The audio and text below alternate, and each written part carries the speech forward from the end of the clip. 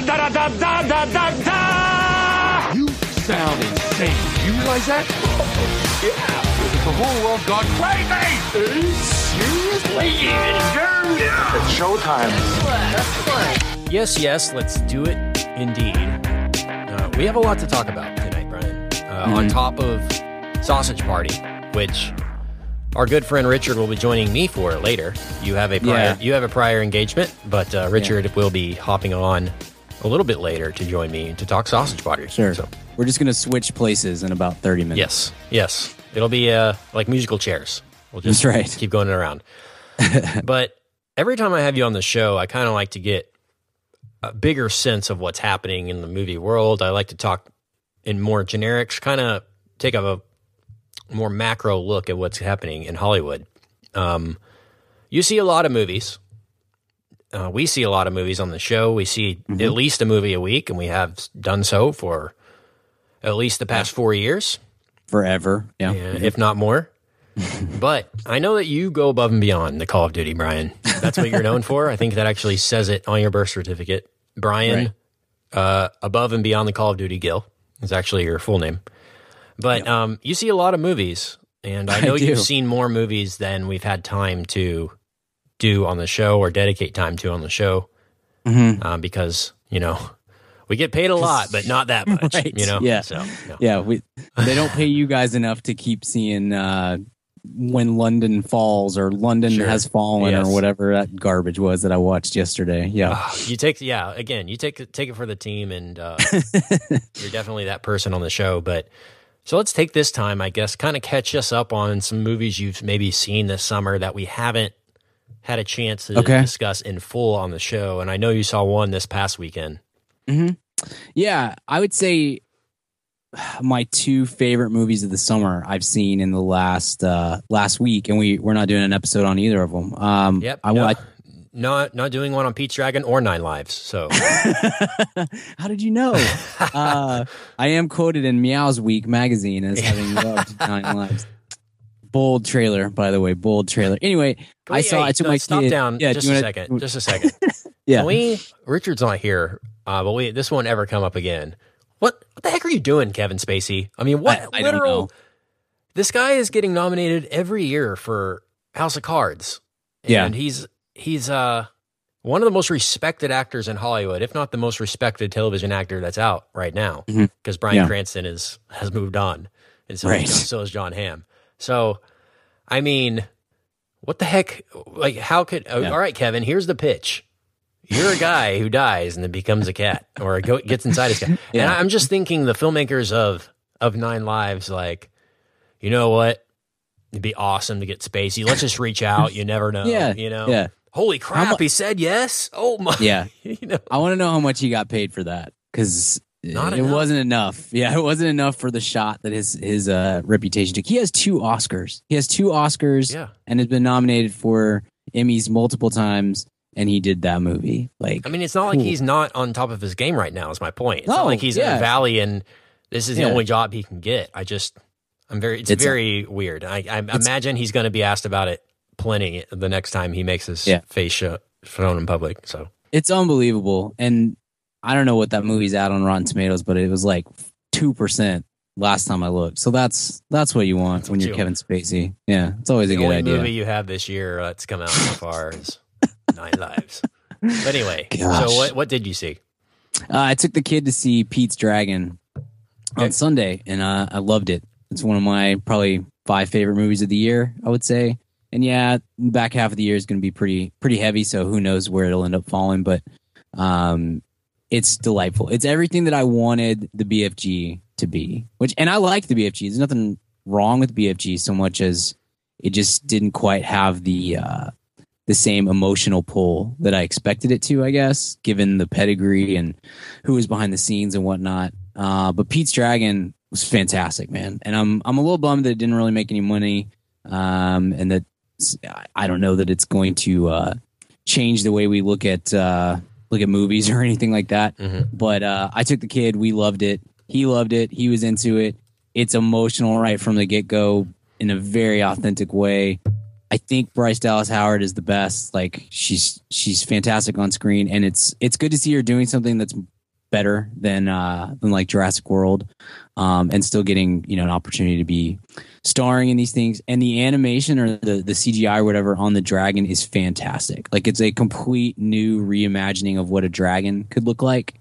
And I thought I think if I was to put out awards prognostications, which I don't because I'm not very good at it, so take that as you will, but it maybe has the best special effects of any movie that I've seen this year. So I would think that it would have some really better than Jungle Book. Oscar season.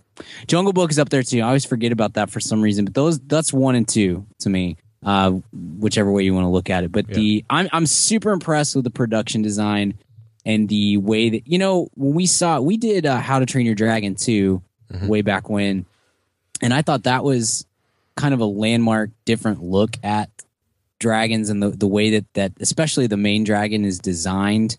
And this is like the next stop on the evolutionary track, I guess. You're a Game of Thrones watcher? Yes, yeah. And look, those are incredible looking. They really are. And some of the best Game of Smaug was all right. I was a little let down by Smaug. I'm not going to lie. Yeah. Not going to lie. I think some of Game of Thrones' best scenes are just kind of the wonder and terror at the same time of dragon. This is a completely different kind of dragon, obviously, because it's a kids movie. It's not super Game of Thronesy, but it's almost like it reminded me of my beagle. Like we had this awful beagle who I threatened to sell on a daily basis, but she is really cute and just lopes around all over the place. She's just the goofiest dog ever, and that. The dragon kind of gave me a new sense of, oh, you're a pretty good dog, Lucy, just because it had that same kind of feel. Like it lopes through the forest and in the air. It's not quite as graceful as you typically see with the dragon, but it works. Like it pulls it off very well and makes the dragon more vulnerable in a weird way, I guess. That's maybe the best way to put it. Anyway, it's fantastic. I haven't seen the original Pete's Dragon in 20 plus years, probably. I watched it a bunch as a kid. I don't think that is a particularly good movie, and this is the kind of remake that I'm down with. Like take a meh movie that has an okay concept and do something with that rather than, trying to redo Ghostbusters or Jaws or something else. Yeah. A $65 million budget and lifetime gross as of right now, August 15th it is on here, 23 million. Yeah. So and it hasn't gotten much overseas, so hopefully it catches on somewhere overseas because you should be able to make your money back on $65 million, and especially with a good movie. Yeah, it's crazy to see the lack of discussion about this, considering it's a Disney movie, and it's like you say, if it's good, you would think there would be more buzz about, maybe more positive word of mouth. I really haven't heard a word about it, to be honest, other than you saying it's good. I haven't. Yeah, it's kind of weird. I don't know why it's missing with audiences, because it seems like maybe it, I had some pause about taking my kid to see it. I thought maybe it would be a little too scary for him. So maybe that's what it is. Maybe it's that type of movie that's stuck between the family audience and the adult audience. I don't know, but man, it's good. So especially if you've got a kid, get out and see it. Take your kid to see it because it's really, really strong movie. Awesome. Well, what was the other movie you mentioned?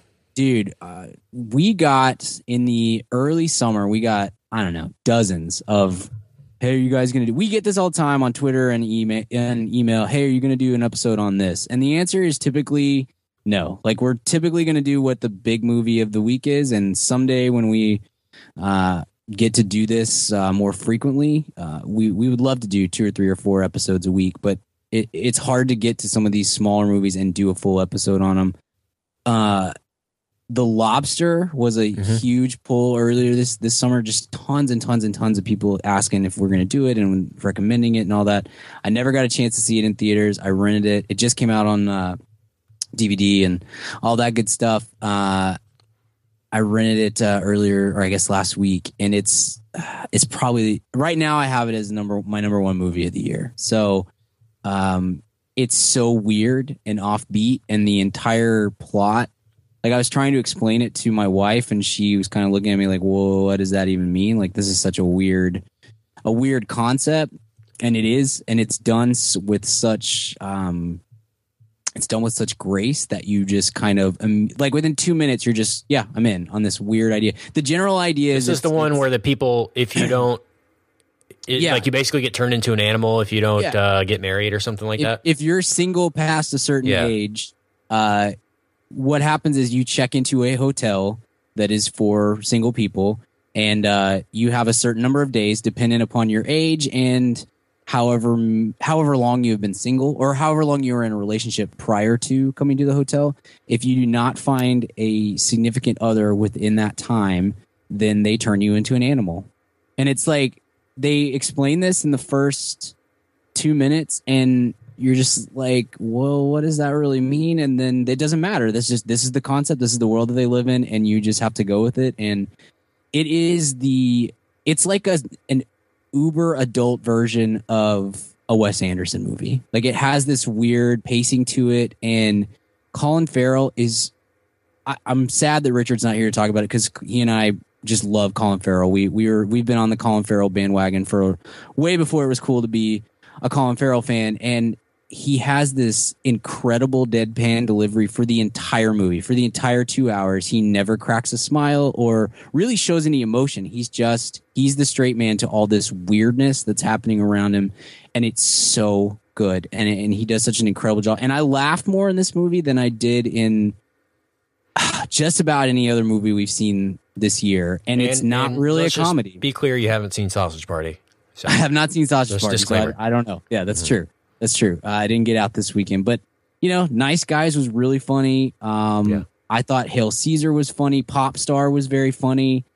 This is not a comedy. Like it really is like a Shakespearean tragedy in a way, but in the same way that those Shakespearean plays were very funny, kind of wryly and dry. It's the same thing. It's really cool, and it's a movie that if you're the person that only goes to see one movie a month and that's it, this may not be the movie for you. If you're a cinephile, and hopefully most of the people who listen to us are kind of in that category, I think it's a must. It's a must see. You and Richard need to see it before the end of the year too, because it could be a major player on our top 10 lists. So we have some movie news to discuss, Brian. We didn't get a chance to do a reaction episode for Rogue One. It was much requested. Sorry about that. Yeah. We already talked the Rogue One trailer isolated for about an hour already, and you can find that episode still. Didn't really need to do another one, but we're going to give our mini thoughts, I guess, or mini reaction here. Rogue One's just around the corner, and this is, I guess, the final trailer. Maybe they'll do one more for TV. I think they've got one more coming. Yeah, I think they got one more full spot, international spot is what it would be called. But this one is debuting during the Olympics, or debuted last week during the Olympics, and it's the first full-length trailer we've gotten.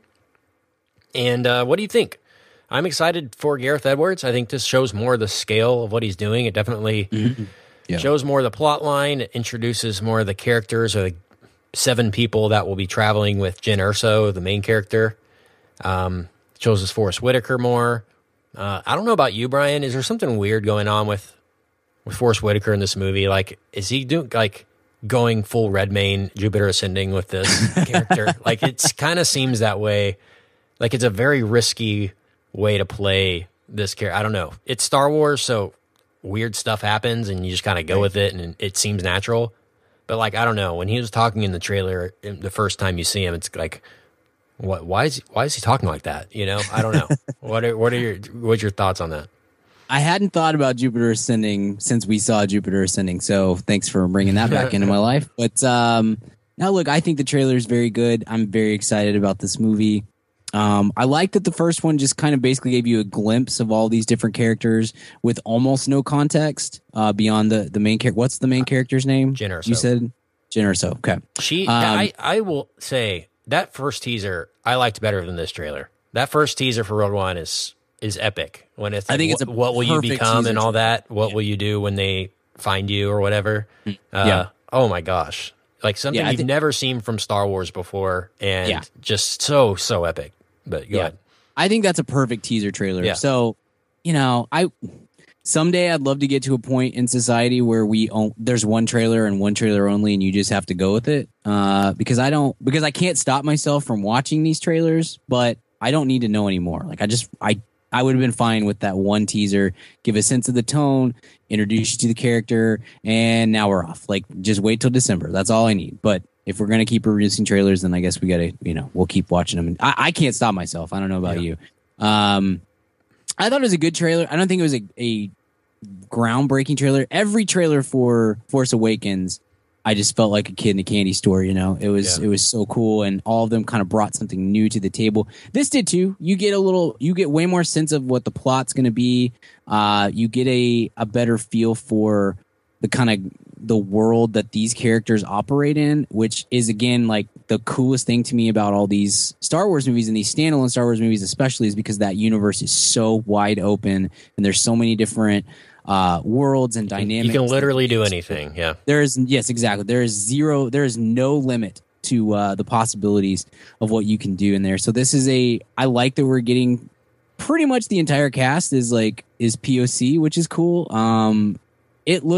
This looks really good. And that I think it was important to put this, as much as I don't want to watch 4 trailers for one movie, I think it was important to get out a good trailer. It kind of get ahead of all the behind the scenes shenanigans that I don't think are a big deal. I think we've talked about on the show and all agreed this is just pretty much typical stuff. But because it's Star Wars, we're going to, we had to make some articles out of that.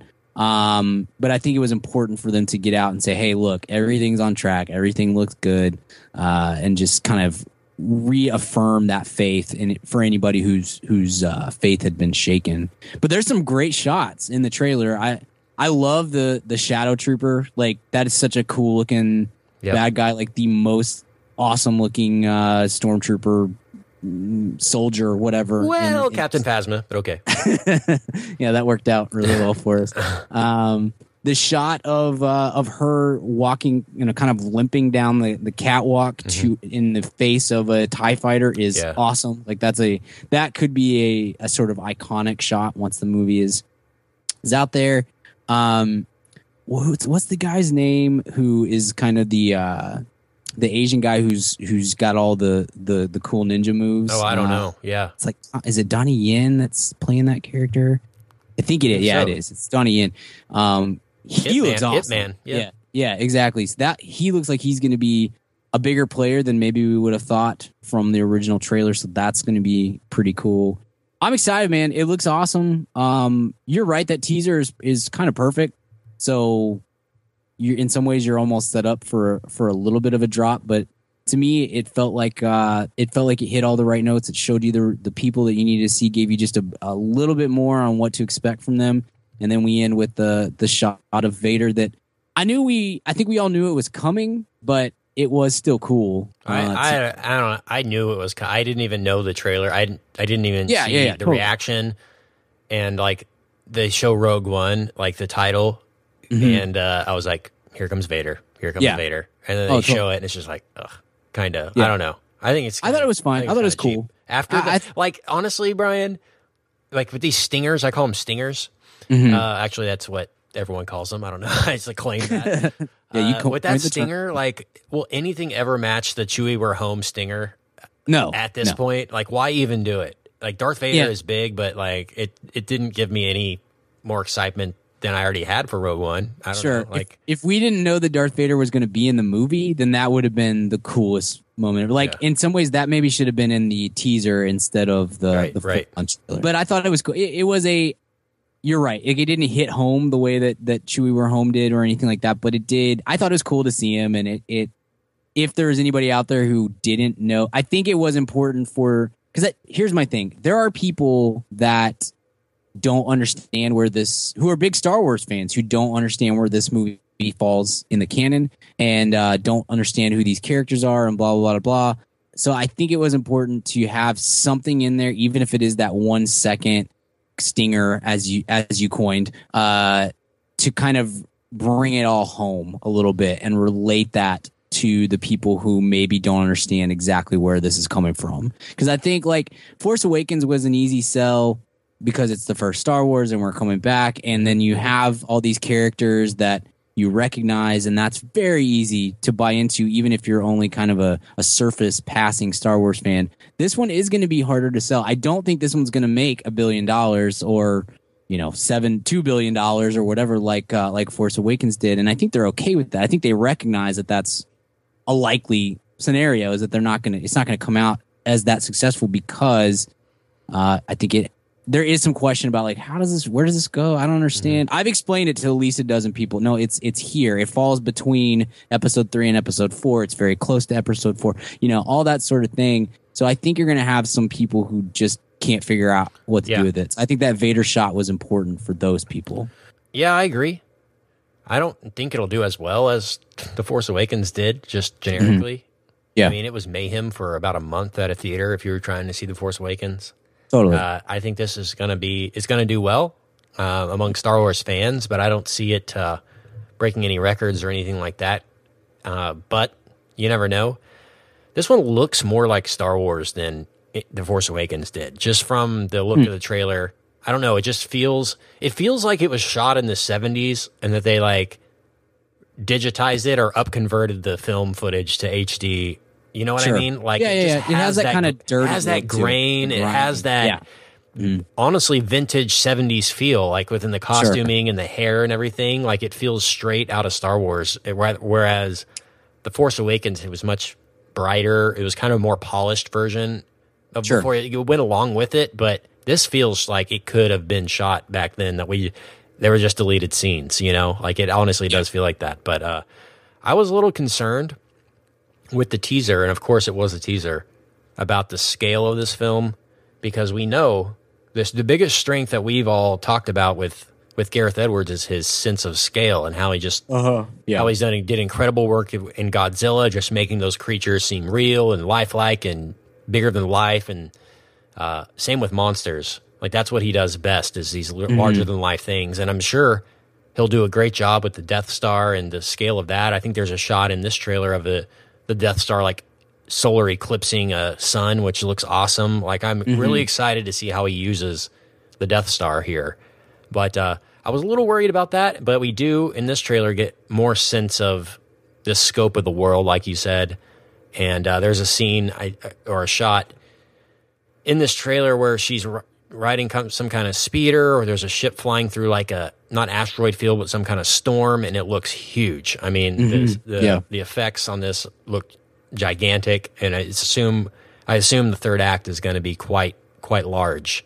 I felt like just this story and the fact that this is a standalone movie, kind of, it's really not going to be in canon with anything they're doing past this, other than kind of playing off the original trilogy.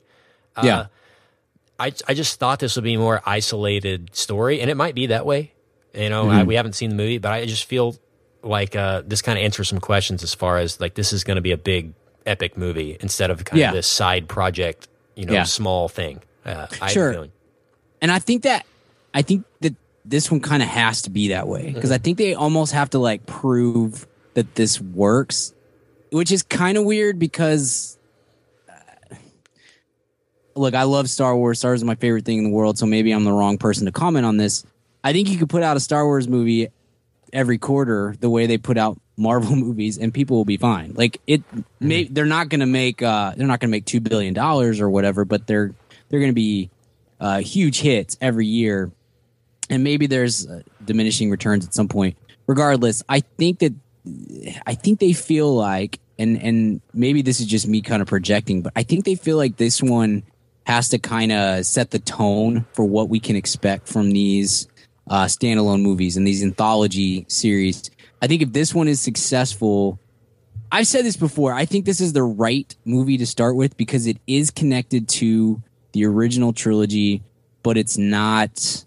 But the characters are kind of separate, I guess. So it's the best of both worlds in a way. Yeah. And so I think if you can pull it off with this one, and let's say it's profitable and it's well received, generally with fans and with critics, then I think you start to see a few more of these things greenlit, I guess, down the way that are less and less connected. So I think what you could have happen is for every Han Solo origin story, you get like a random bounty hunter movie that takes place in a random spot in the canon that is almost completely disconnected from any of the films themselves, and just be like, yeah, this one only cost $100 million to make or $80 million to make, and it's a little bit different, and we went out and we took a chance on the director and yada yada yada. I think that you can do that. I just think this one has to kind of prove the model first. Yeah, I think so. I don't know who it was. I think it was Mark Hamill, maybe, who was talking about the Han Solo movie. Somebody had read the script for it and said, like, it's the best thing ever. Like the Lord Miller Han Solo script is like incredible. Apparently, maybe it's Peter Mayhew who plays Chewbacca. Maybe he's read it. Like somebody, I trusted. I can't remember who it is. But yeah, somebody I trusted read it and was like, it's the best thing ever in Star Wars, and you're gonna be blown away by how great it is, and it's gonna be. So I actually have high faith in that. Now that I kind of heard that seal of approval. Sure. And I'm thrilled about Alden Ehrenreich as Han Solo. I think that is the absolute right choice for that. So yeah, this is kind of testing the waters for them. Right. Maybe, and they still haven't announced that third offshoot film. Right. They still haven't announced the director or the subject matter or anything like that. So maybe they're kind of, if this doesn't work, maybe if it's not as big as if Assassin's Creed beats this out opening weekend or something, right, I think that's what it's going against, like something like that as far as the blockbusters coming out. But it is Christmas time, so who knows? But yeah, this opens against nothing first week, but then the next week is Christmas, the Christmas releases, I believe. So it'll dominate its opening weekend. It's a matter of what does it do second, third weekend, etc. This gives Disney Lucasfilm an out though on that third standalone, or at least a temporary pause if it doesn't work as well as they had hoped. And I don't believe the rumors until I see them. I was like that with Suicide Squad. I was totally on board with Suicide Squad even after the massive reshoot rumors went around, and that one ended up not working out. So I hope the same is not for this one, because we don't need any more bad Star Wars. That set us back about 10 years when we were watching bad Star Wars movies. It literally set us back 10 years. So yeah, still excited, and it was a fine trailer. I mean, we get a better look at, like I said, the gang.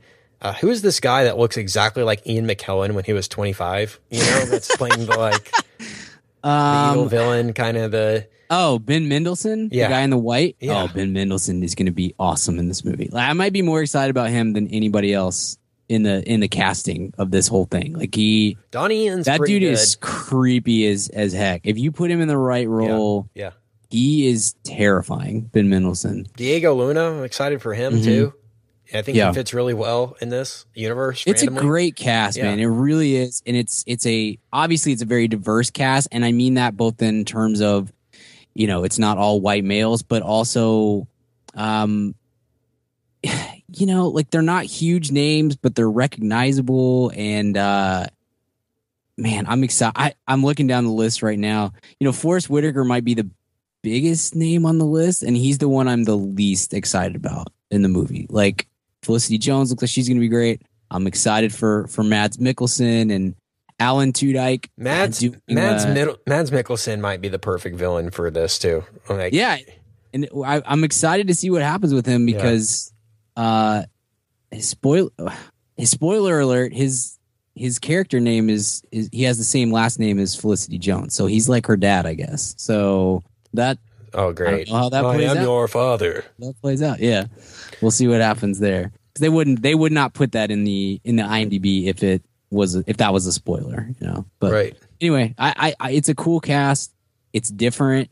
It's kind of a bridge, I guess, between casting a bunch of people that you know, and then The Force Awakens where you're casting people that Daisy Ridley, no one had ever seen do anything, and et cetera, et cetera. So it's a really cool concept. I have no doubt that it's going to be successful. I do wonder how successful, and I do want to know what's the number that they have written on a whiteboard somewhere that they're targeting, and at what point, if they get to that number, what does that lead to down the road? Does that lead? Because ideally, you want this to make enough money, like we've just said, to make them to then be able to take some chances with some of these standalone movies. Yep, we shall see, and I'm so excited for episode 8. I can't freaking wait. I know that's going to be the best of these. I just know it. Like, mark it down. Yeah, I don't care 3 years from now if you're listening to this.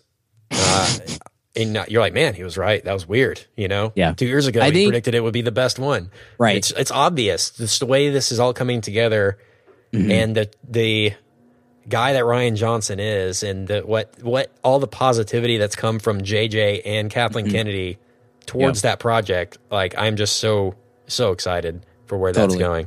Yeah. And we actually get to see Luke. Yeah. I think that legitimately has a shot to be the best Star Wars movie of all time, which is saying something, because those are literally number one, my favorite movies ever, is that the original trilogy. So that's saying something for me to put that out there, but I think that has a real chance. We still don't have a title for that. Still haven't released an episode 8 title or subtitle. Yeah. I don't know how long it was before Force Awakens. It was maybe like a year before we heard it. So maybe in the next couple of months we'll hear a title for I wonder if they'll be bold enough to hold it all until a teaser. Rogue One. Yeah, and then give us drop a teaser in Rogue One. They should drop a teaser in Rogue One for sure. That would be awesome. They should do like a 10-second like little thing before the movie starts. Yeah. Would not surprise me at all. That would be great. But I don't know if you saw, speaking of Forrest Whitaker, he's got another sci-fi movie coming out this year, Arrival. Did you see this trailer? I haven't seen the full one yet. I know it came out today, but I haven't had a chance to watch it. I saw that teaser last week, and it looks really interesting. Really interesting. Amy Adams. Love Amy Adams, and it's still Denis Villeneuve, who's an incredible actor. Incredible director. And Jeremy Renner. I like Jeremy Renner, so that's got a cool concept. I do think there's a weird feel to that original trailer, and maybe it's changed in the full trailer that just came out that I haven't watched yet. But it does have like almost like, like we're in a sort of the golden age of sci-fi right now. I think sci-fi movies, and this does kind of feel something closer to like late 90s instead of. You know what it feels like, Brian? Contact. Shyamalan. It does feel like Shyamalan a little bit. That's a good way to, that makes me a little nervous. It does feel like Contact a bit. Just in the subject. It just has that kind of general, and it's the look too. Like it kind of looks that same way, and that's not necessarily a bad thing. It did leave me. Maybe it's set in the 90s. It's on purpose. Okay, who knows? I don't know. Yeah. It does have an Independence Day kind of feel too. If you see this new trailer, the one that came out today, I believe, there's like a scene where ships are appearing all across the world in major cities, kind of like the Independence Day thing that we said a couple weeks ago when we reviewed that movie. Plug. That Independence Day would be the most copied movie over the next couple of decades, like the most imitated movie. Right. And it seems to still being imitated. I mean, again, we haven't seen Arrival, but just by the looks of the trailer, it seems to be a very similar kind of thing. So the ships are reminiscent of kind of Independence Day in the way they arrive, but in the way they're kind of on Earth, 2001, the kind of obelisk kind of thing, mysterious. I don't know. I don't know what to think. This one comes out in a couple months. I think November 11th is when it drops. November 11th. We don't have to wait too long to be talking about this one. Man, you know what's weird? We still haven't gotten a trailer for Passengers, and that's Christmas, and I am dying to see that. Like, I so badly want to get a look at what that. I've seen set photos, but I need a trailer for that one. They each got paid like $50 million to do that. Good, get Jennifer it. Lawrence and get that money. Pratt. Yeah, they are worth it. Yeah, get that money. I can't freaking wait for that movie. Like that one, other than Rogue One, that is easily the number one most anticipated movie for me for the rest of the year. But gosh, I want a trailer. I want to know what it's like. Come on. It's just weird that they don't have one out yet at this late in the game. Because they know they don't need to have one because it's going to be so big, I think. Yeah, you know what I mean? I hope so, yeah. I hope so. It's like, we can wait. I think they released a photo and it was like, it was just Chris Pratt in like a spacesuit and Jennifer Lawrence is just kind of standing there. Like that's all we've seen and we're 3 months away. So, so thank you, Brian, for jumping on from movie news. Will you join us later for Weekly Recommends? How about that? Yeah, I can do that. Okay, great. Hey, Ma'am Fam, question for you. Do you own a small business or are you a boss? Are you looking to hire awesome people, but you just can't find somebody to fill that role? Well, let me tell you about ZipRecruiter.com. With ZipRecruiter, you can post your job to 100 plus job sites all with one click. In fact, over 80% of jobs posted on ZipRecruiter get a qualified candidate in just 24 hours. Find out today why ZipRecruiter has been used by businesses of all sizes to find the most qualified job candidates with immediate results. That's why ZipRecruiter is different. Unlike other job sites, ZipRecruiter doesn't depend on candidates finding you. It finds them.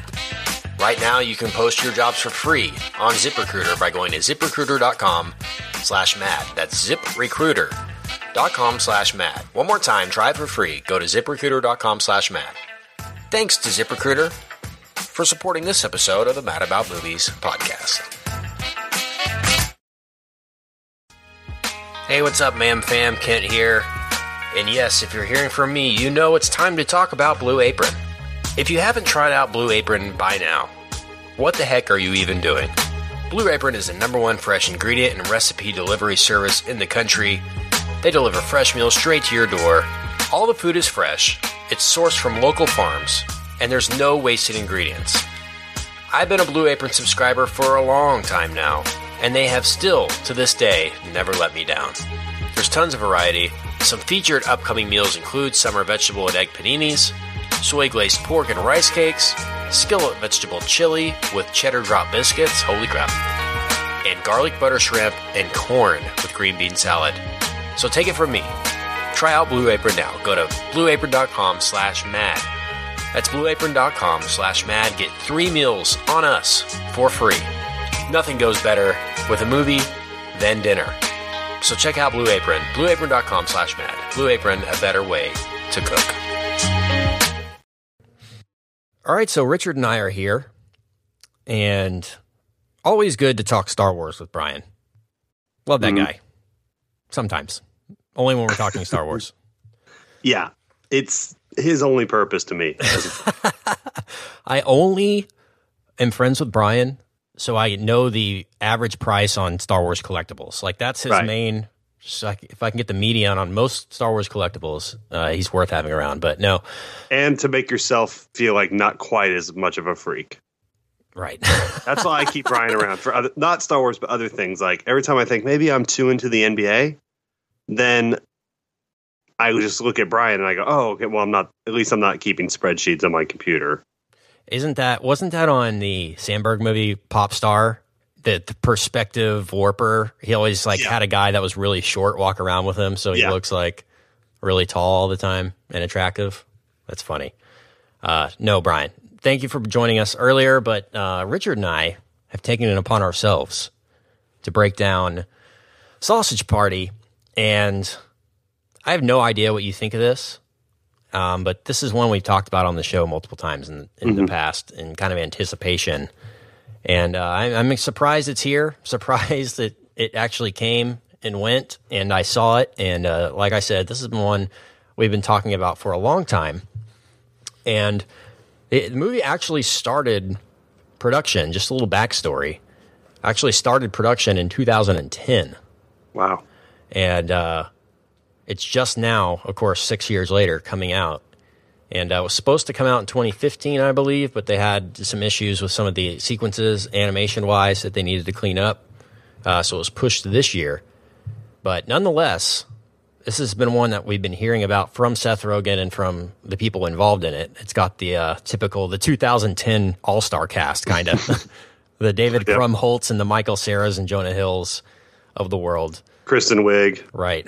Kristen Wiig, peaking in 2010. Bill Hader. Right. Bill Hader. I'll be honest, and I want to talk about the voice acting specifically, but I did not know that was Hader for like 90% of the movie, and he kind of gives it away at the end.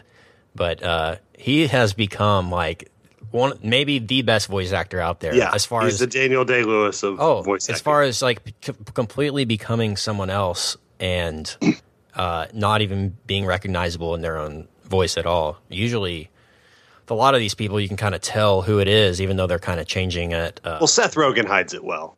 Right. Well, and like... Kidding. Yeah. He always plays himself in every movie. He's very typecast into the bumbling stoner. But it's no different here. But this one is an interesting concept.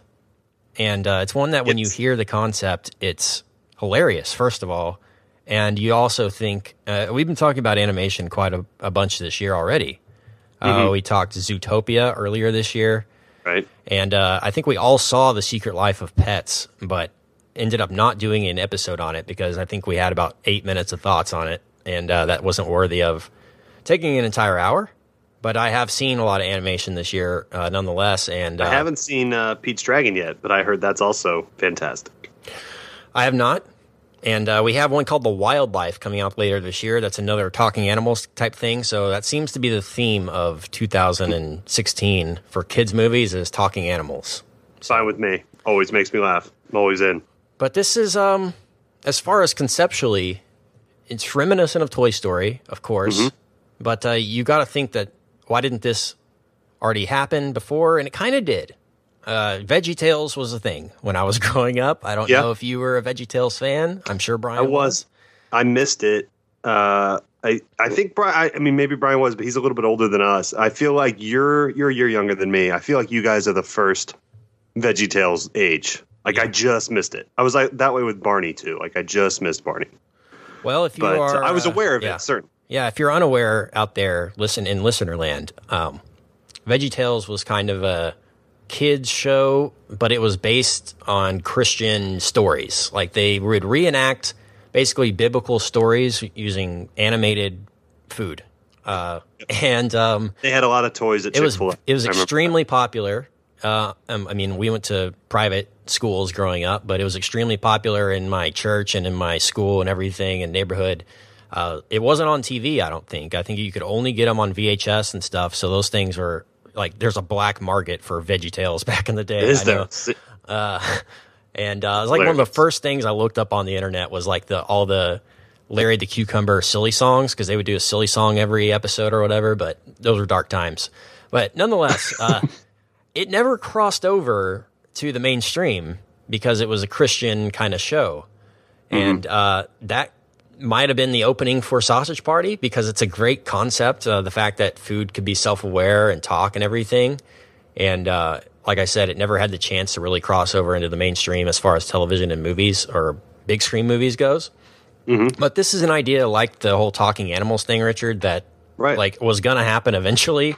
If Pixar would have done this eventually, maybe if Seth Rogen didn't. But I mean, if you're going to get this movie, what a better way to make it just extremely crazy. I mean, this is the most insane movie I've ever seen, maybe. I mean, I couldn't believe I was like, I had my jaw drop the entire time I was watching this. I couldn't believe that this was an actual movie that got made and took 6 years to make and almost won its opening weekend and would have if not for a superhero movie that shall remain nameless. But, you know, like...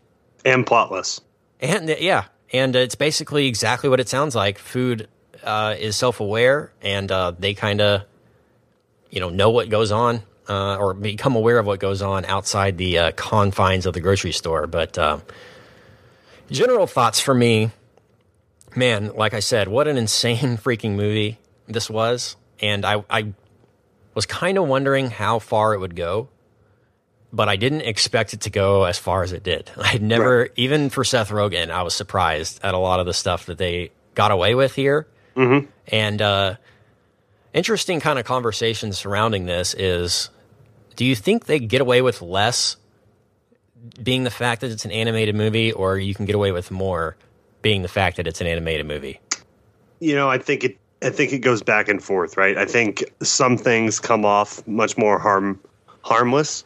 than if it was a human saying it. And then there's other things in the film that, I mean, this seems like such a political answer, but it really is true. Like, and then some things you're like, oh, if there's a human saying it, it would be so much more acceptable. It's weird. I think it's a movie that, you know, I am surprised it got made too, but I'm also kind of surprised it took this long, because that, you know, any great cultural, you know, touchstone like Pixar is, or like DreamWorks Animation or Disney Animation now, and a variety of other studios, you know, that's a big part of the last 20 years. And most things get parodied much quicker than that. And I think Pixar didn't, because the quality is so outstanding, but that market has been there to make fun of forever. And I think it kind of a little bit got done with Ted. I mean, not quite the same thing, but kind of a similar, at least, idea of let's take something, at least sort of aesthetically for children, and just raunch it up and for laughs. Tonally, kind of totally different thing. But this movie it really is interesting, but it's also walked away with like, wow, that could have been made in like 2007, like, you know, right after Dory or something, and would have been huge too. But I'm glad it came out. What a great cast and interest. It's an interesting original comedy, which is how often do those come out? Once a year, twice a year, maybe? Yeah, I think the easy thing to do here would just be say, hey, let's do a Pixar movie, but make it crazy raunchy. You know, that's the easy thing. Sure.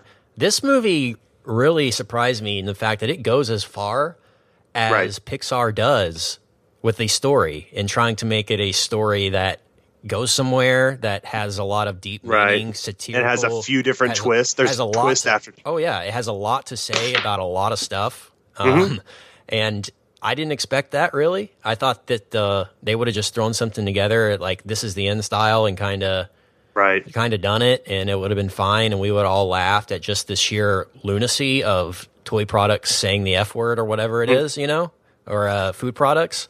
And but I was very surprised at how serious it kind of took itself at times. And but I wasn't necessarily let down with that. I just didn't expect there to be any kind of moral to the story here, other than just what's on the poster. You know what I'm saying? I totally agree. I do think that's what makes a great parody, though. And it reminds me of two really great, satirists of the early 2000s. And I'm talking, of course, about Kent Garrison and Richard Barton in high school. And but you know what? When we used to do that, we had a boy band in high school called the Troublemakers, and it would have been really easy.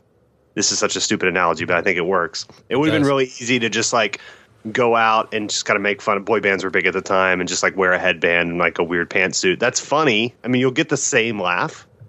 But like if you're really into comedy, the funnier thing to do is to be really good. And so like to have clearly spent hours memorizing all the dance moves of the boy band, every little thing, and rehearsing and rehearsing and rehearsing and rehearsing. Yeah. To you and me, that was so much funnier. Now they're 18 ninja levels higher of funny than us. Obviously, I'm not comparing, but I'm just saying, if you're really into satire and you're really into parody, that's like the thing you do. So if Pixar's known for story, then that's what you're going to attack. You're going to do something with a crazy story, because otherwise it's cheap and it's easy. You know, you're totally right on, but I think that's what elevates this to a really, really great version of Pixar or something, because that's what Pixar is known for, right? Everyone will tell you, if you go to film school, the first thing they'll say is, if you want to watch a modern film that teaches you how to tell a story, watch basically any Pixar movie except for some of the sequels. And that's what this does. This same thing has the same beats, the same notes. And, you know, it's like when Weird Al does like really intricate, you know, Weird Al doesn't just take a karaoke track and sing new lyrics over it. He actually makes the music again himself. You know, he makes every part of the music, redoes the track all over. Yeah. And that's the best comparison, is that Weird Al is funny. Like he could go up there and do polka songs or whatever, and it would be funny, but he's actually like really, really talented and has a great voice and everything. So it makes it that much better. Yeah, you're right. Yes. Yeah. And that's what takes this from, look, if this was cursing, decadent, horrible celery sticks, it would still be funny. And honestly, probably would still make 30 million, like maybe not that off from what it made. But what will keep its legs going and will make this kind of culturally relevant is that it's 8 layers deep in that 7-layer dip, right? This could have easily been a Ranch Com and one of those, kind of Happy Madison kind of 20% on Rotten Tomatoes, fun, stupid, raunchy things, like even Netflix exclusive kind of things that everyone just kind of sees and forgets about. But, they literally, in every sense of the word, Richard, said, let's make a Pixar movie for adults. Mm-hmm. From story to animation to voice talent to, every little detail, Easter eggs. There are so many Easter eggs here. Right. Most of them are poking fun at Pixar for all their stupid Easter eggs that they cram into every movie, whether it fits or not. And it's just so much to think about here that I never expected to. We're talking about animated food products right now. And I'm talking about like philosophical lessons that I learned or whatever. But let's get into it. What did you think of this, just on a total visceral level? So I'm a crazy person, and I get this from my mother, that I personify objects. So, for instance, if I go to Foot Locker and I'm buying socks, and I pick up a pack of socks, and I have very awkwardly large feet, and so I buy socks for like a normal foot, and then I realize it before I check out, so I go put those back, and I get the large size. I will feel bad for the stuff I put back, it's not a real thing, but I feel bad for those socks because I feel like I got their hopes up that I was going to buy them. This is how I actually think, and I actually have to fight an impulse to get the socks I want because these socks that don't actually exist will feel bad. That's why I'm nuts. Mm-hmm. So that being said, I have thought about how food feels when we eat it. This is something I've pondered my whole life, and I intellectually totally understand that isn't the case. I don't actually do these things, but I do have a quick twinge of thought when I'm in the grocery store, like, oh, I touched that salsa first, I should get that salsa. So this made total sense to me logically. And I felt for these various grocery products because of years of insanity on my own level. So just like plot wise, I know most sane people, it was kind of a crazy concept. For me, it really wasn't much of a leap. Like once this was explained to me 3 years ago when I heard about them making this, or 5 years ago, whatever, I was like, oh yeah, you got to make that movie. That's an obvious plot. So I wasn't like mind blown by it, but I was really mind blown by the execution of it. The fact that it's not a one joke premise, that's a multiple layer joke premise. And then there's plot twist on top of plot twist into a final, even crazier plot twist at the end. Yeah. Which we'll get into later. It's so much more. I don't know if it was funnier than it needed to be. It was like the appropriate amount of funny, but it was like we were talking about earlier. It was so much more layered than it needed to be. But it made me really appreciate it. I don't know how good it is just because it's so much better than it needed to be. It's hard to grade it, but it's good. Richard, I'm telling you, I just belly laughed like constantly throughout this movie. I don't know if I've been in a theater since Anchorman, maybe the original, that the audience has laughed that much. Okay. It was like nonstop. People were like in the aisles laughing at this movie. Wow. And not Draft Day? No. I was laughing for different reasons. But it was it was so daggum funny. And I think the scene that kind of kicks it off is obviously the intro, which definitely starts off like a traditional Disney movie with the Shopwell's store establishing the scene, and then all the food products in there saying like the Great Beyond. I think this is the song, right? And how they want to go to the Great Beyond, and how that's heaven for them, and how that's where they ultimately want to end up. And it immediately turns crazy, like towards the end of the song. And the first kind of intro scene that we have of the characters is just the pack of hot dog wieners and the pack of buns, like going back and forth. And that dialogue is just so freaking funny. The dialogue between Kristen Wiig and Seth Rogen and Michael Cera, and then whoever the other bun was at the time. Michael Cera, he's ninja level on his.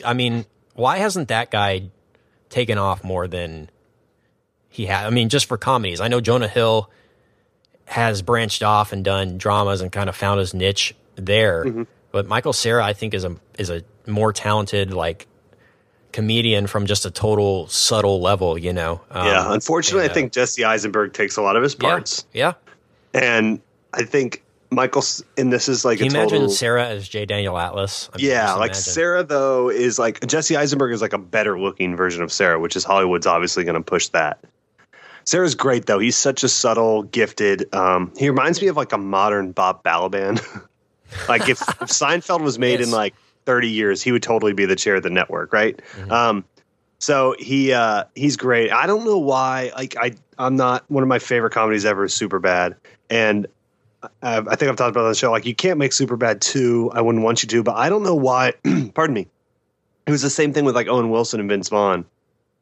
They waited too long, but like I don't know why there's not a Sarah and Jonah Hill movie like every 4 years. Different plot, different characters, but like just explore that kind of comedy team element because their rhythms are so interesting. I think Vaughn and Wilson had that, and then they waited too long and did The Internship as their follow up to Wedding Crashers. But if they had done a movie every 2 years together, I think it could have worked. And Sarah's such a great counter energy to that Jonah Hill, Seth Rogen energy. Mm-hmm. And it works so well. He's such a good neutral in these kind of things. He's hysterically funny as well. Yeah, unfortunately for Sarah, Jonah Hill found Channing Tatum, and they're kind of the duo now together. Exactly. If anybody.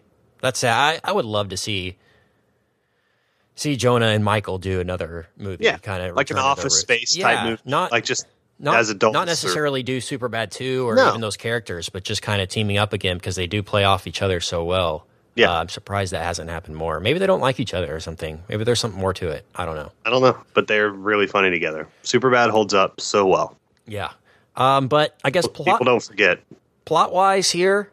I guess all we could really establish from the beginning is that the food wants to get bought and they want to get married to each other. And so that's real. I guess food has feelings of love toward each other, which I didn't know. I did. That brings a whole new element to it. But there's a really, really funny sequence at the beginning of this. And I mean, this movie parodies so much yes. that it's just so funny to watch after the fact. But so the food products really, really want to get bought, right? And they finally do get bought, and they're really, really excited. You know, they get picked off the shelf, and they're all like chilling in the cart. I thought that was hilarious how they kept going back to the cart, and like they were all partying in there and stuff. And then something happens, and the lady drops her basket or something, and the kind of like the like flashback sequence, like the Saving Private Ryan, like flashbang sequence where the sausage or Rogan's sausage is like looking around and like I guess like a bag of flour busts, you know, and like it creates this haze smoke around everywhere. And the thing that killed me was the Oreo cookie walking around and just looks down and picks up its other half and starts walking away, just like the scene in Private Ryan Saving where the Private guy Ryan grabs his arm, and like walks away. And especially, I mean, that's almost shot for shot off of Saving Private Ryan, and the guy whose guts are spilling out. He I guess Giovanni Ribisi kind of in Saving Private Ryan, but it's peanut butter and jelly here, and the peanut butter's like leaning over the jelly who's smashed on the ground, like it's going to be okay, we're going to get through this. I mean, I just wanted to be there, kind of in the brainstorming of what they could rip off here. Or how organically did all this come up? Did they sit down and say, okay, we're going to rip off Saving Private Ryan, and we're going to, we're going to have pita bread here, and we're going to have salsa here, or how organically did this story kind of come together? It's like, I have a feeling like it's okay. Well, they're being taken out of the store. Oh, what if they fall out of the cart? Oh my gosh, we can have this huge scene where, they're dazed and confused by, falling out of the cart for the first time and everything. I thought that was funny. And, there's always a hint kind of here at about what lies beyond the great beyond, or in the great beyond. And it's funny to me how they went about informing the other food products of the truth of the great beyond without them themselves going into it. Like they kind of find out beforehand, like it's not what it seems, like I've seen some crazy crap, man, I think he says. But they do that with the honey mustard character. Mm-hmm. And it's funny because the honey mustard, I guess, gets returned to the store. Like, it's such an easy thing to move the plot along. Like, Right. how would he know what went on outside? Oh, well, somebody bought him. You can return a product, so he returns the product, and then he goes back on the shelf and kind of explains to everybody what happens. They don't believe him, and then they have to kind of witness it for themselves. But I mean, it's just a very clever way to go about that, rather Make than a profit, essentially. yeah. Very logically, And it's like logically playing off stuff that actually happens in a grocery store, you know? Like clean up on aisle 3, that whole thing where they're cutting from the PTSD sequence thing to the actual lady in line checking out, like, oops, I think I dropped something back there. And he's like, clean up on aisle 3. You know, it kind of cuts back to real life, which I think the Lego movie did a great job of, you know, kind of giving it perspective on.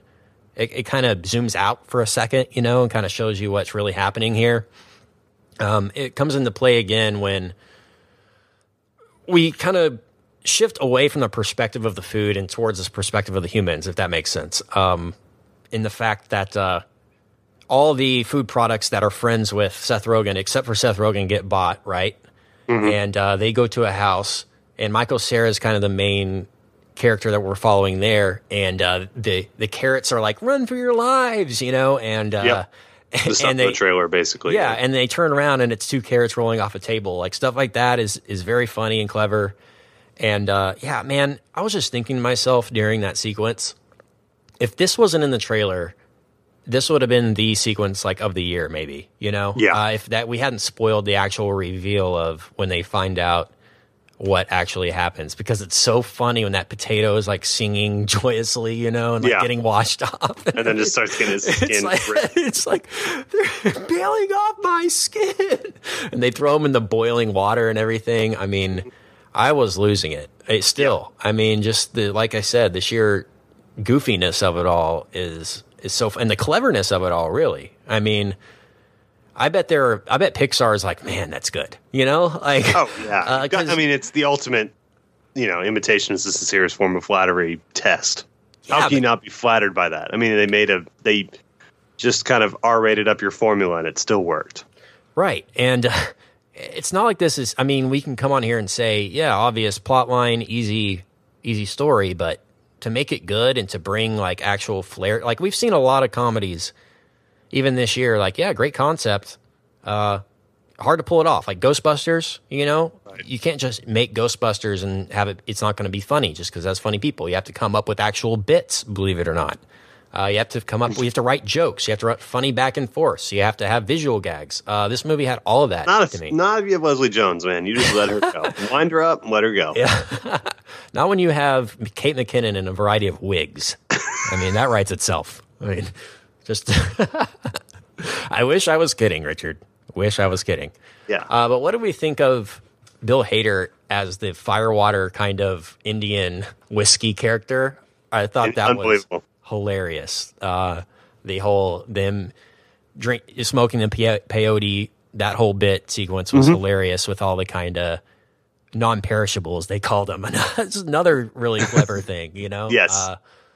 Man. Because they've been around the longest, they've seen the most death. I mean, yes, so good. It's such a fortunate.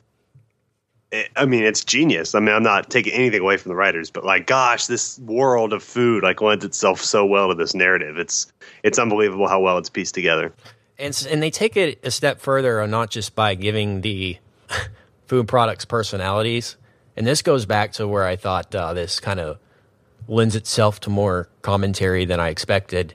Is that every personality kind of the food fits the stereotype of the ethnicity of the people that eat that kind of food. You know what I mean? Like, so you have these kind of crazy characterizations of, you know, the pita bread, the Jewish pita bread and bagel, how there are two types of like Jews in New York and they don't really get along, you know, like the Hasidic Jew and the Woody Allen kind, you know what I mean? It's just like, no, I know. And so the funny. Jewish part's so crucial because, you know, Seth Rogen, Evan Goldberg are Jewish. Right. And like, you can tell, and I like this because it shows that they're smart, but you can tell that, you know, they're going to do some racially touchy humor. So let's really hammer home the Jewish jokes so that the other ones can land a lot softer. Oh yeah, right. Because it's like that's the most offensive stereotype of all of them, and so but it's like we're Jewish, you know, and so it's like, you know, and so it makes it it's sometimes funny to see. Sometimes stereotypes are funny. It's touchy. It's hard to pull off, but I think they did. It's funny in itself, and it's kind of a stereotype that Seth Rogen, one of the most well-known Jewish actors in Hollywood, is the sausage in it. Yeah, the pork, the pork product. I mean, that's funny, a commentary in itself, and is a joke in itself. But what do we think of like the other food products? I mean, I know they're meant to be kind of racially offensive in a way. Sure. But I think they do it in a way that didn't really offend me. I think they go about it with it. We should preface anything we say like that, though, Kent. And I'm going to make a point of this: we're two white guys, so it wasn't offensive to us. Doesn't mean it wasn't offensive to some people. But I tend to have my nose on this a little bit. I noticed these kind of things. It did not offend my sensibilities, but maybe it did other people who are of different races. I will always give that preface before.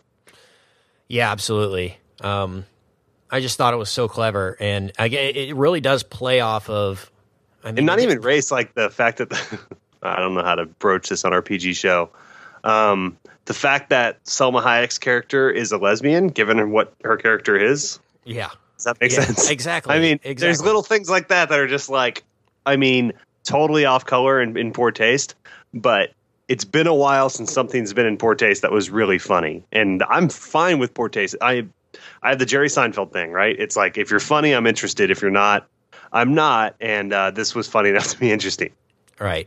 And it plays not only off of kind of the stereotypes, but also how most grocery stores are laid out in kind of by ethnicity. I know it's weird, but you have the Hispanic section and the Asian section, and they do that here, where Seth Rogen, and I guess him and the Bun, and who else is it? I can't remember. They're looking for their friends or wherever, and they're traveling around the store, and they're kind of going through, like, how you would go through the Chinatown of New York, and you'd go through all these different suburbs and cities in New York. They're going through different ethnicity aisles of the store, which I thought was another great way to establish a world within a isolated location, such as a supermarket or wherever. It was a great way to give you different settings without just the same aisle and food products on the shelves kind of thing. And very clever.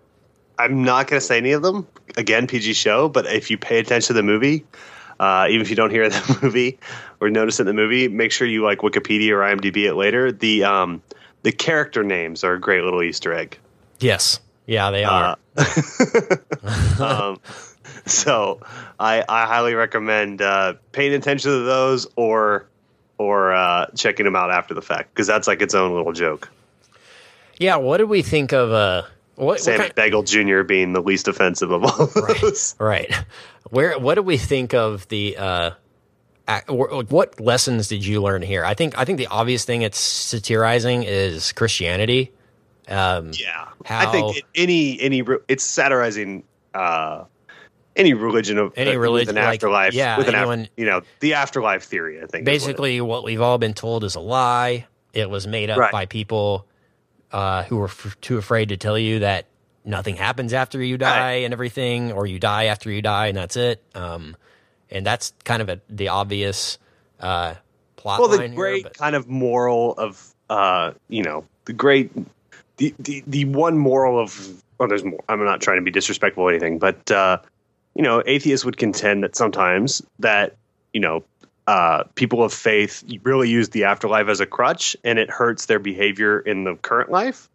And I think this parodies that well. I think I had when I was young, I had a priest that said, we should, in some respects, we should all live like atheists, because we shouldn't. There's a tendency of Christians to act like jerks now because I'm going to go to heaven, so I don't care.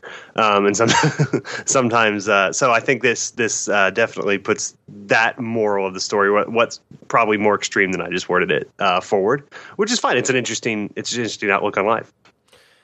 Yeah, I guess for me, that was probably the most obvious takeaway would be that kind of what they're commenting on.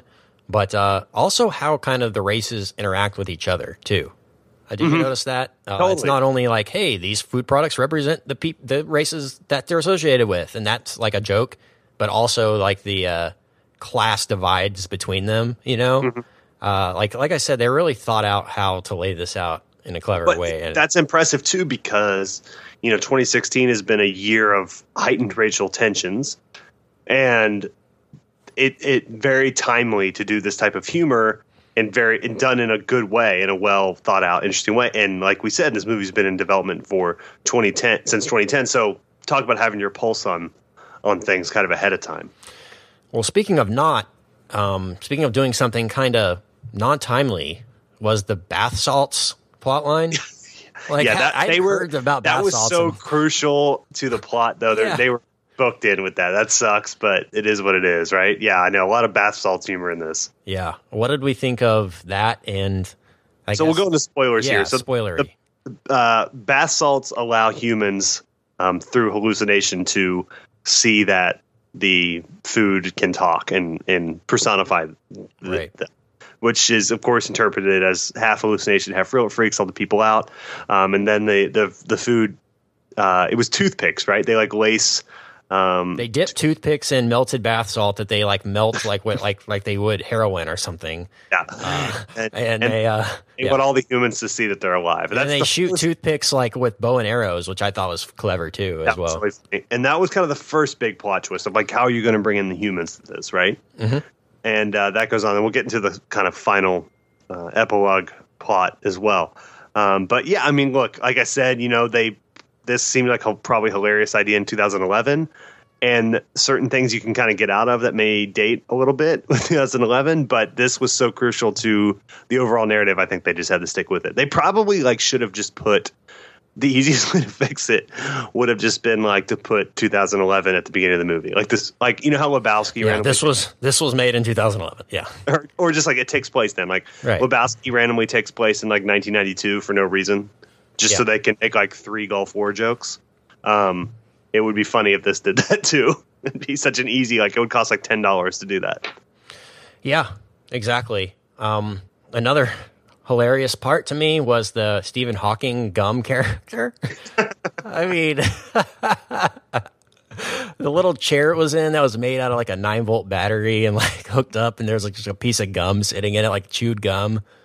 I thought that was just so clever and funny. And I mean, it's dumb, stupid, but the fact that they gave it the robot voice and that it was so insistent all the time was very funny to me.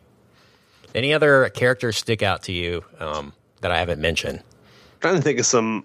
I hadn't heard or thought of Harland Williams in a while. He was the bottle of ketchup. Yeah. He of Rocket Man fame, a film that I know changed both of our lives.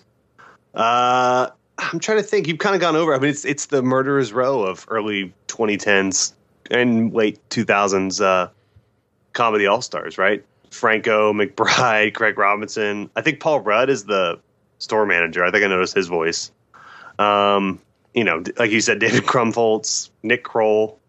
So yeah, I mean, everyone's great. Everyone's it's very well casted for the parts. I wonder, like you said, you were kind of wondering about the process behind this. I wonder if they signed the actors and then kind of assigned food alter egos for them, or had the food alter egos and assign actors to those. I don't know. Yeah, that's a good question. Maybe it was kind of collaborative.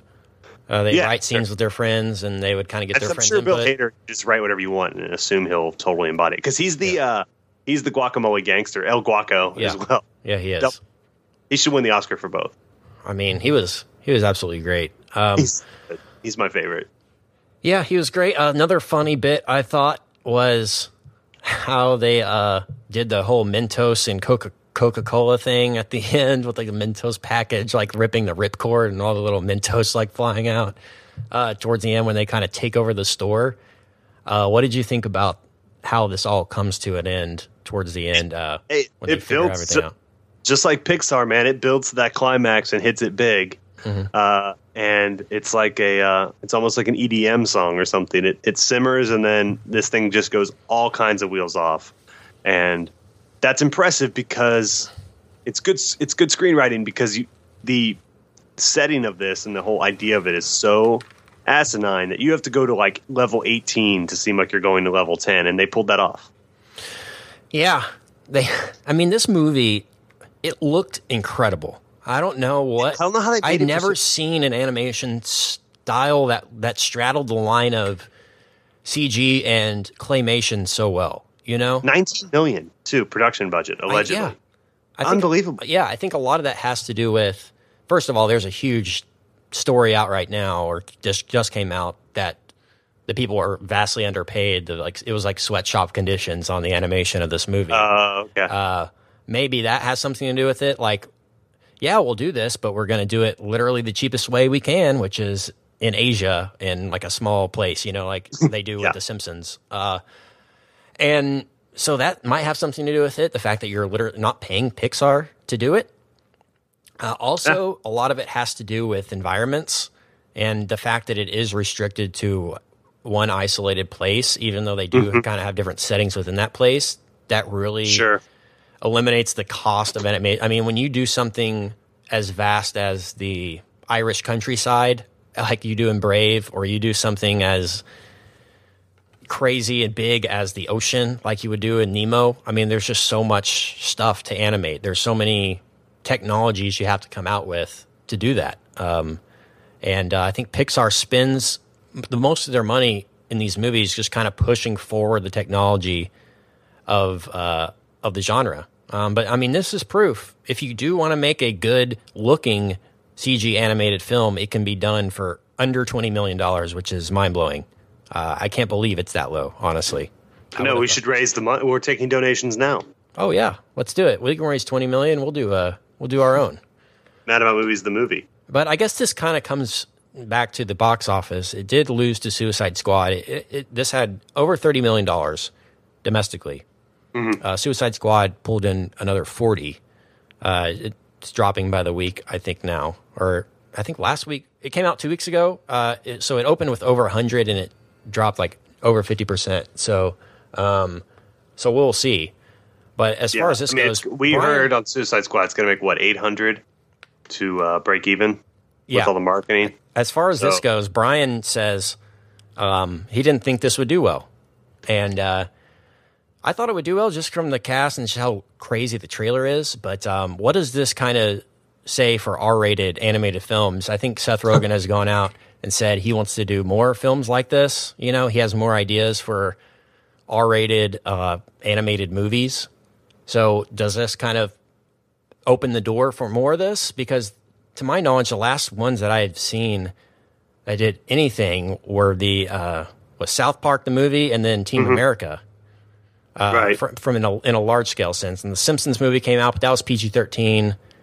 I'm trying to think of any kind of raunchy animation. No. Archer hasn't had a movie. There's been no Family Guy or anything like that. Yeah, I mean, the closest you get is kind of, like I said, kind of Ted. Yeah, kind of. But yeah, I do think. Look, it's an industry that loves to imitate itself. So we will probably get a terrible version of this at some point in the next 2 years.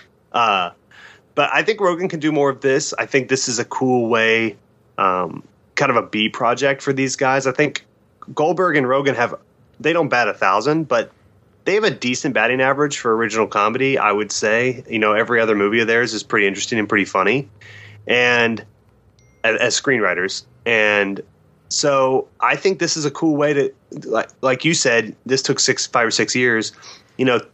Go ahead and take 5 years with every one of these, work on it slowly, bring people in to do the voices while you're doing other movies, and kind of nurse these out every 5 years. I think would be interesting. But those guys are uniquely qualified for this. I don't know if I'm trying to think of who even else would do it. I mean, McFarlane maybe, like you said, Trey Parker, Matt Stone could do it anytime they wanted. It would be great, but they're otherwise engaged with Broadway and South Park and other stuff. I mean, I would certainly guess if they wanted to make an animated R-rated comedy again, that it would get made and do well.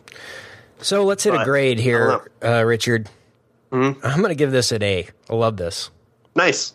So far. I'm going to go, I'm debating between two. I'm going to go A. I'll go A as well. I almost went A-, but I'll go A. Okay, Sausage Party. Loved it. Want to see it again. And this will be one that comes up later in the year for both of us, I'm sure. So, hey, what do you say we bring Brian back for a weekly recommend? Let's do it. Weekly recommends. So this comes every time this year. I kind of make the same recommend, but it's also very different. Hard Knocks is back, guys. Oh yes. It's glorious. I love Hard Knocks. It's a show on HBO if you don't know. And what they do is they follow a different team every year, NFL team, through training camp. And training camp is where I am right now. It's where I've been for the past 3 weeks, in case you wonder why I've been gone, absent from the world, and I sound so tired on the podcast. That's because I'm out here training camp for the Cowboys. But they are following the LA Rams this year. It's their first year back in LA after over 20 years gone. They've been in St. Louis, and now they're back. But the season has started. The first episode has come out. The second one is out tonight. And it's a really, really well-done documentary series, I should say. NFL Films is an incredible organization. Yeah, they're the best. They're like the gold standard. It's the gold standard of sports journalism, really. They do incredible work, cinematography-wise, but also their storytelling is just, you can't write it, The way they edit real life together is amazing, and they can make any team seem interesting. I honestly, after watching Hard Knocks for, the past, 10 years or so, I honestly can say, I rooted for the team that was on that year. Because, last year was, I think, the Falcons. Mm-hmm. Or no, the Texans. The year before that was the Falcons. Yeah. The Texans, those players, those guys that got cut, that made the practice squad, Right. It really does give life to these stories, and it shows you that these players are actual human beings and not just posters, I think that's what was biggest for me, is how much of a sacrifice NFL players make doing what they do and being away from their families, and the dedication it takes to being an NFL player. And there's a scene in the first episode where Jeff Fisher, the coach of the Rams, is in their first meeting of the season, and he's like, all right, I'm going to run through some rules, no drinking, no drugs, no women in your room past hours. Very simple. That's the rule. Okay, great. Everyone got it. Everyone's cool. And later in the episode, they catch a guy with a girl in his room. And so there are cameras everywhere in Hard Knocks. There's really nowhere you can go if you're the team where they're not, where you can have a conversation with the player that they're not going to be filming you, especially in the coach's office or something like that. So they're filming him, and Jeff Fisher, the coach, pulls this guy in, and it's like, that rule about not having women, what happened there? And the guy's like, man, lost track of time. The girl was there, and then she left as soon as we found out what time it was. And Jeff Fisher's just like, all right, well, we're going to have to release you. Rules are the rules, and best of luck to you. Wow. The guy just shakes his hand and walks out. Just cut him for literally kissing a girl, basically. Cut him, his career might be over, Incredible, but it just shows you the drama, stuff that actually does happen with teams that the team website will never report on, and they never get to film. Honestly, they have all access with Hard Knocks. And I work for a team, or I work for the Cowboys, but we don't even have as much access as Hard Knocks would have if they were here. So it really is an incredible look at it, and so interesting and well done. But Hard Knocks is back. I know you'll be watching, Brian. Oh, yeah, and definitely. I hope J.J. Watt just comes back randomly and is just working out at midnight with a dummy. I hated that. Oh, that soured me on J.J. Watt forever. Maybe. You guys hate J.J. Watt so much. I think it's funny. Okay, what's your recommend? I'm going to give you two because Richard's not here, and I want to. Because one, you reminded me, because I'd kind of forgotten. I forgot Hard Knocks was on. I started watching what is it? Shoot. Last Chance U. I almost said Hard Knocks U. That's the different thing. Last Chance U on Netflix. It's Hard Knocks for junior college. Okay, so it's a power junior college. I think what are they called? It's Mississippi. I don't know, North Mississippi, East Mississippi Community College, and he is the coach there. Has built a powerhouse. They've won 3 of the last 4 junior college championships. They put 10, 12, 15 guys into Division I every single year. And a lot of their guys are dudes who have busted out from other programs, like Florida State and Ole Miss, who, have gotten in drug problems or couldn't make grades, or Like in the case of Cam Newton, he kind of got in trouble at what school was he at before Auburn? Now I can't remember. Regardless, he went to University, Texas A&M. Yeah. He went to junior college for a year, won a championship, then went on to Auburn. It's kind of the same thing. It's that sort of a mentality, but it's just like Hard Knocks. It's all access, inside look, but with the added feel of like one of the main characters in the first episode is the academic advisor whose job it is to make these idiot kids go to class. And she's just like scrambling all the time and frantic and all this. It's really good, dude. You definitely like it. You need to check it out. So I'd highly recommend that. I've watched 2 episodes. I think there's 8, and they just greenlit season 2 for next year. So really cool. Really like it a lot. If you're into Hard Knocks, you'll definitely enjoy Last Chance U as well. And then I'm going to recommend a video game, which I almost never do because I don't have time to play video games and have never been particularly good at them, even when I did have time to play them. There's a game that just came out last week. I think it's only on PS4. I don't think it's on Xbox, and I think it's coming for PC before too long. The game is called No Man's Sky, and it is... The entire thing is you wake up you've crash landed on some distant world, and you've got to put your shit back together and get back out into space. It is the ultimate open world concept where there are something like 19 quintillion different worlds and combinations of worlds that you can explore, and it's all computer generated. So the hook is no 2 players. I know. It's so nerdy, but it sold me. Like just this idea is so 19 cool. 19 quintillion worlds. Yeah.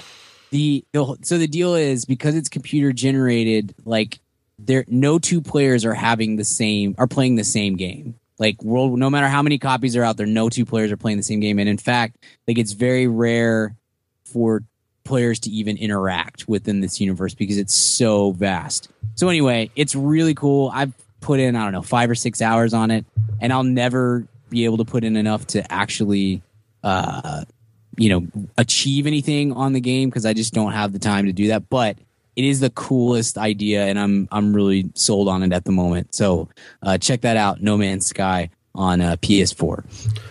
Excellent. Well, glad to have you as always, Brian, even if it was brief. Fun. Sorry I missed you, Richard. I'll be back. It's all good. Time. Richard and I had a great talk about it. Thank you, Richard, for being here as well while you could. But, Brian, where can we find you online? You can find me on the Twitter at bgill12. You can find my writing at madaboutmoviespodcast.com and in the Mad About Movies newsletter. Hit our website, check the newsletter tab, and sign up for that if you haven't already. Kent, where can we find you? You can find me online at Kent Garrison. You can find Richard online at Richard Barden. And you can find our show on iTunes. Just search Mad About Movies. Hit subscribe. Tell your friends. And if you like what you hear, please leave us 5 stars. That helps go a long way in growing the show. Thanks again to our sponsors for making this episode happen. And until next week, we will see you at the cinema. Goodbye. Hey, baby, I hear the blues are calling. Tossed salads and scrambled eggs. And maybe I seem a bit confused. Yeah, maybe, but I got you pegged. But I don't know what to do with those tossed salads and scrambled eggs. They're calling again. Scrambled eggs all over my face. They're making me yah-yah. Your salads and scrambled